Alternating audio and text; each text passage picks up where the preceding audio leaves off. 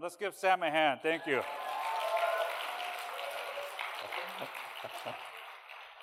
Sam, this is only the beginning. The older I get, I'm going to do that a lot, so thank you. So it starts from in the beginning, and as at church we've been going through Genesis. It's a very familiar phrase, Genesis 1:1, in the beginning, and it starts there. And in it, it talks about who he was, why he came, what he came with, and how we ought to respond. And we're going to try to answer some of those questions in a brief time here in the Word. You know, there are many things we believe in. The Gospel of John really wants us to believe in Jesus Christ. We want you to believe in Jesus Christ, as the kids were singing. And there are many things in life we believe that aren't true, and it affects us, right? And one of the things that's been going viral that I've been enjoying is some of these cruel parents have someone dress up as the Grinch. Have you seen this? And the Grinch comes in while the kids are, like the little toddlers are watching TV, and starts taking all their Christmas presents, and then they're like fighting back and running away, and the parents are just having a good time, you know, and shame on them. But then, hey, maybe, you know, we can't always be Santa Claus, right? And so things like that. You know, Reader's Digest had an article about the things that we believe that aren't true. And maybe I wanted to share a few of these with you. Maybe you believe some of these things or believed them at one point. A couple of these. Number one, myth number one, gum, if you swallow it, it takes 7 years to digest, right? How many of you believe that? Maybe you did. I did for a long time. Accidentally swallow, thinking, oh my gosh, it's here. I could feel it, you know, and it's there for 7 years it would take. Another myth that many people believe, they say, oh, the only man-made structure, a man-made thing that you can see from outer space is the Great Wall of China. So if you go into space, you could see it. They say, no, you can't see that, right? Another myth is that Napoleon was short. So we tell people, oh, he has a Napoleon complex. Napoleon, they say, actually was above average. He was like 5'7". The average man at the time was shorter than him. So he was above average. He is described as short, not because of his stature, but because of his temper, personality, and so on. And so we see some of that. Here's one. It says, and some of you might believe this or might not, or you might refute this, but it says humans use 10% of their brains. And some of us, we have brothers that prove that true, right? You go, yeah, oh, you should meet my brother. You should meet my friend, right? And they say, no, we use more than just 10%. Here's one that wasn't in the Reader's Digest, but I believed wholeheartedly for all of my teen and into my 20s. And I was told this like this was matter of fact by my mom and warned of this, and I was always afraid to test it. She always said, if you fall asleep ever with the fan on in your face, you will surely die, all right? And as an immigrant, Korean parents, they never turn on the AC nor the heater, and now I couldn't use the fan, and there were multiple times, many times, I woke up gasping for air thinking, oh my gosh, I almost died because the fan was on and I fell asleep. Oh my gosh, I barely survived. And it took maybe till I was in my, I won't say what age, till I believed this. But the question is asked, and let me ask you what you believe. And the greatest question that we have to answer ourselves, Jesus asks his disciple Peter in Matthew 16:15, who do you say that I am? Is what we believe about Jesus.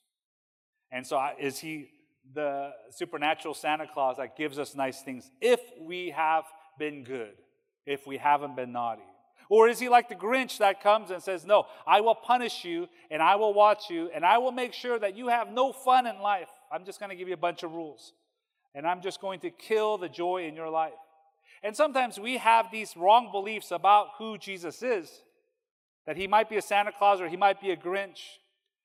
And yet he is so much more than that. And we look here, James Montgomery Boyce reiterates how important that question is on what you believe. Here's a quote. He says, what do you think of Jesus Christ? Who is he? According to Christianity, this is the most important question you or anyone else will have to face. It is important because it is inescapable. You will have to answer it sooner or later in this world or in the world to come, because the quality of your life here and your eternal destiny depends upon your answer, who is Jesus Christ? And so what do you say to that? And so we're going to look at this passage and look at a few key words. Our youth did a great job reading big chunks of it. We printed out a little bit of it, but we will be kind of looking at some key words in chapter 1 of John, and that will answer these questions. Who was Jesus? Why did he come? How did he come? Right? And how should I respond? Simple, right? Who was Jesus? Where was he from? Who was he? The very first verse of John 1:1 answers this for us. In the beginning was the Word, and the Word was with God, and the Word was God. And those very familiar words tell us, in the beginning. Genesis 1:1, Jesus was there. Jesus is eternal. And so there is no beginning or end to eternality. But somehow to describe this, the John says, let's go all the way back to the beginning of the Bible. Yes, he was there. In the beginning was the Word. He is described as the Word, logos, and we use it now, right? Logo and so on. The Word, logos. He uses this word to describe Jesus because this word meant so much. For the Jewish listener, logos meant more than just a word. It's not like a word that's thrown up on here, right? The word meant it had some kind of power. When the word was spoken, the world was created. And so for the Jewish reader, and they heard this, when they say the word, they're thinking power, that he was the expression of God in power. And so it wasn't just an empty word, but it's the word of someone that impacts the world around us. And so they're thinking already, oh, it's something about power. Secondly, the Jews thought about the word as a source of wisdom. You get the word Sophia, right? A lot of our kids are named after this word, wisdom. So it's the power to live today, how I ought to live. The Greeks, on the other hand, thought of this word logos. And if there are any like Star Wars fans, you know that idea of the Force. The idea of the logos, for them, it meant some kind of a spiritual energy. The force that was out there. Someone, something, not personal, but something that's out there, like something that's in everything, in the woods and in the forest. And, sometimes today we have people in our world today that talk about Mother Nature this and Mother Nature that, almost personifying all the things around us. And really, that's a little bit of how that word was used. And so when now John uses this word, he is bringing all those things together from all those different cultures. And they thought of the word, they think of power, they think of wisdom, they think of some kind of a energy in this world. They say, yes, all of that is now in Christ, in a person. And so he is described in this way. He is also described as, in verse 14, the only Son from the Father. And this is very interesting for us as we have literally been going through the book of Genesis. The only Son from the Father. So some will misinterpret this as, see, that he had other sons, or maybe he had daughters, or he had other children. But the only Son having the idea, it doesn't mean that he was now born in this way before he was born to Mary, but the idea of preeminent one. The one that is unique, the begotten one, the preeminence. And so this same phrase is used, just stay with me here, when God tells Abraham to take in Genesis 22:2, your only son Isaac. It's the same word. But it wasn't his only son. He had Ishmael and he had sons later. But he's saying the one, the anointed one, the chosen one, that's who he was. And this is who Jesus was. Why did he come? Second question. It's summed up in this very important word. It's the word life.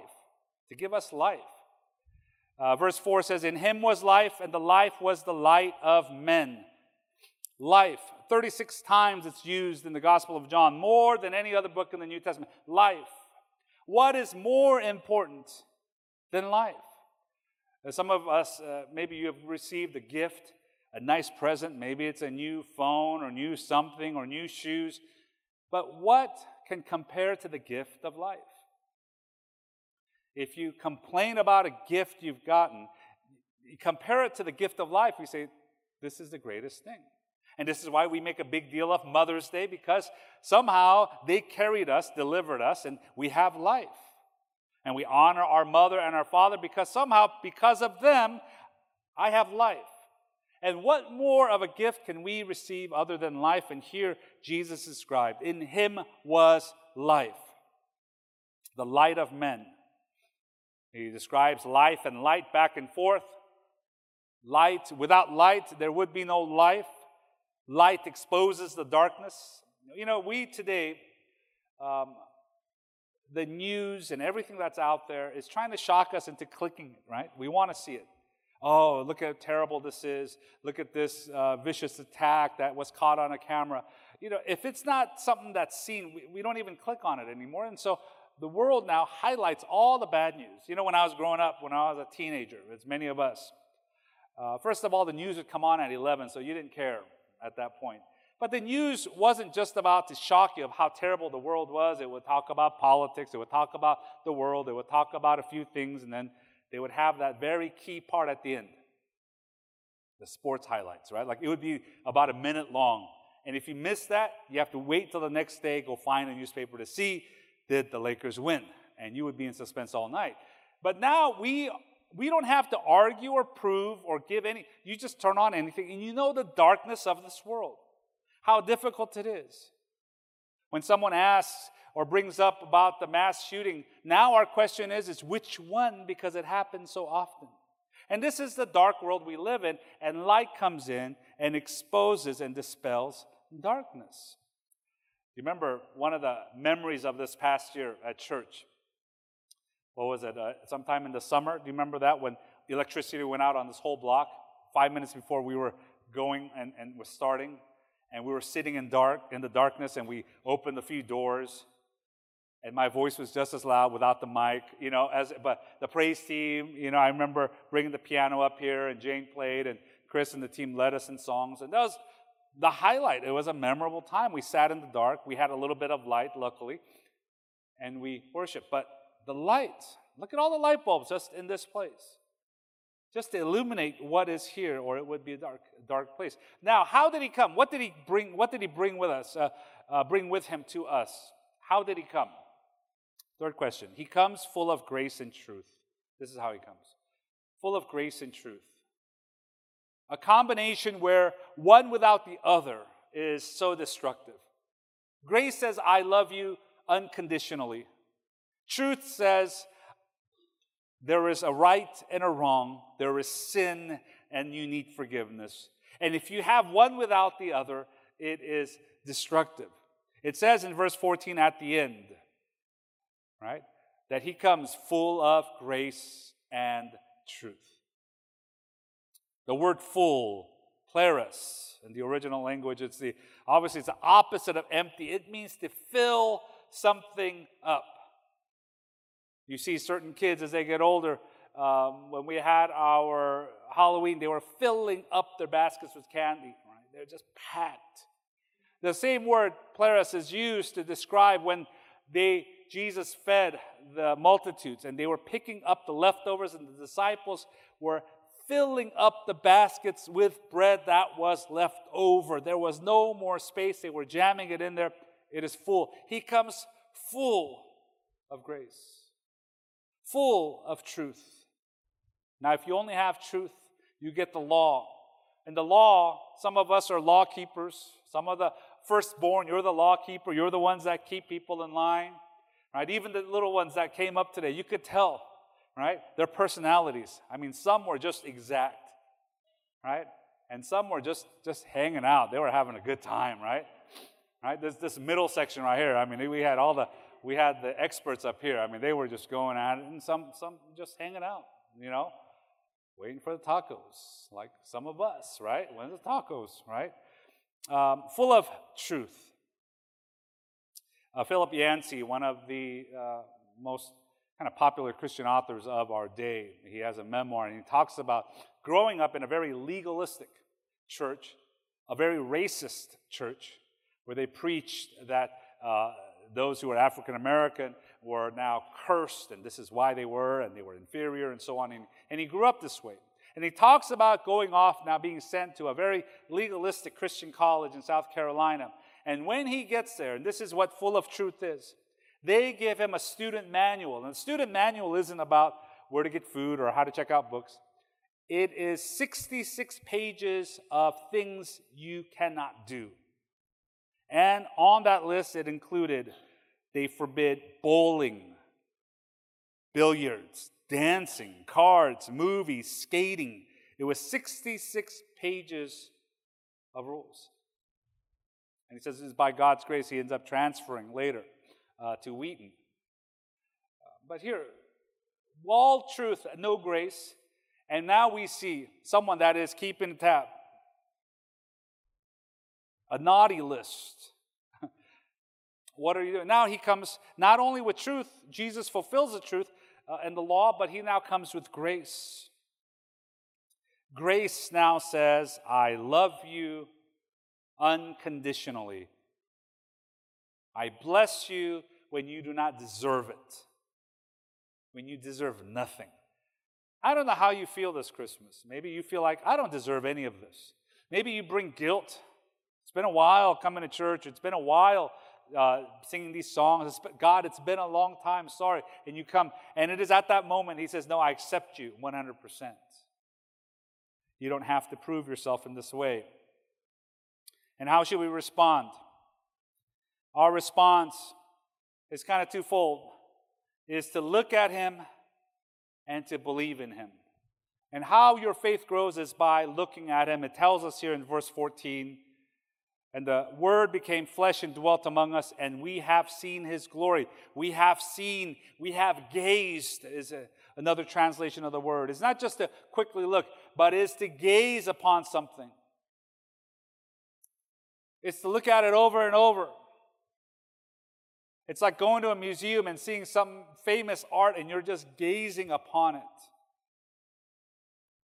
Or if you get to go to, some of you went to like the BTS concert and you were gazing, right, upon the guys, right? And you know their moves. And you say, yeah, that's the one. He's the one that can only speak English. The other guys, that's the only thing I know about BTS, right? He's the one. Right, so he's the one that talks, and everyone just nods. Oh yeah, that's them. There he is. Oh, changed his hair today. Wow, and makeup looks good. And you gaze, but you know about them. And it's the idea. Kids were singing today. Moms and dads. Some of them I could tell have been practicing all week. They didn't miss a beat. And yet they're here again with their phones recording. And if you're from another planet, you would think, why would they want to see that again? They can see it at home. But yet, when we are in love, when we are interested, we gaze and we keep looking and we keep learning and we keep growing, and we are now saying, I know them. I know who she is. I know what he's like. Some of the parents, I'm sure you looked, you knew, man, he's a little nervous up there. You could tell, the younger one, she's so excited. I know her. At my house, my study is in the downstairs, and just by hearing the steps of the person coming down, I know who it is, right? Because one of them is, they'll trot down, right? And then the other one comes down, boom, boom, boom. I'm like, that's my other daughter, right? Oh, that's the other one. We know because we gaze, and when we gaze, it leads to now belief, to gaze upon the Lord. And it tells us in verse 12, and this is the main point, and I'm going to share this. But to all who did receive him, who believed in his name, he gave the right to become children of God. Believe. Here, the word believe, this word believe is used 98 times. John wants to get the point across. You have to believe in Jesus Christ. And everything that he writes in this gospel is so that we would believe. This word believe is not just to say, I accept. It's not just to say, I believe Joe Biden is president. Okay, I know that truth. But it's more than that. It's to put my trust in someone. It's to now say, I not only know you, but I believe, I trust you. It's to say, you take the wheel and I can comfortably go to sleep in the car. I know you are capable of getting me home. And what that does is it changes us. It makes us people of grace, people of truth. There's a story that was on the front cover of the San Francisco Chronicle. There's a picture I wanted to show of this lady. Linda Wilson Allen. She drives a bus in the city of San Francisco. Linda is very special, and she ended up on the very front cover of the San Francisco Chronicle because she loves everyone that comes onto her bus. In the article, it says that she knows them by name. She talks to them. She welcomes them. If they are running a little late, you ever see this? And maybe you've been the one, you're a minute late, and the bus driver makes contact, and they just go, right? And maybe if you were the bus driver, maybe you would do that. Oh, see ya. And she would wait. She would help people if they needed help. One of the stories is that one of her passengers, I think she's the one here, Ivy, 80 years old, and she was having a hard time with so many groceries, as you would imagine a grandmother of that age would. And Linda would stop the bus, get out of her seat, take the seatbelt off, go down and help her pick it up and bring it in with her and talk to her. So now because of that, Ivy stops and waits. And when the other buses come, she tells them to go. Because she's waiting for her friend, Linda, who would come. Not only that, there's another story of a lady named Tanya, who, as she was driving on Thanksgiving Day, saw her in the bus station just by herself. And Linda knew, just by looking, she's new to the city, she has nowhere to go, so she talks to her. Not only did she talk to her, now she invited her on that day, say, why don't we have, I'm getting off of work, so get in the bus, why don't you come to my house for Thanksgiving dinner? Tanya joins her, becomes now her friend. And the reporter asks, why or how could you do this? And it is because of the one that she believes in.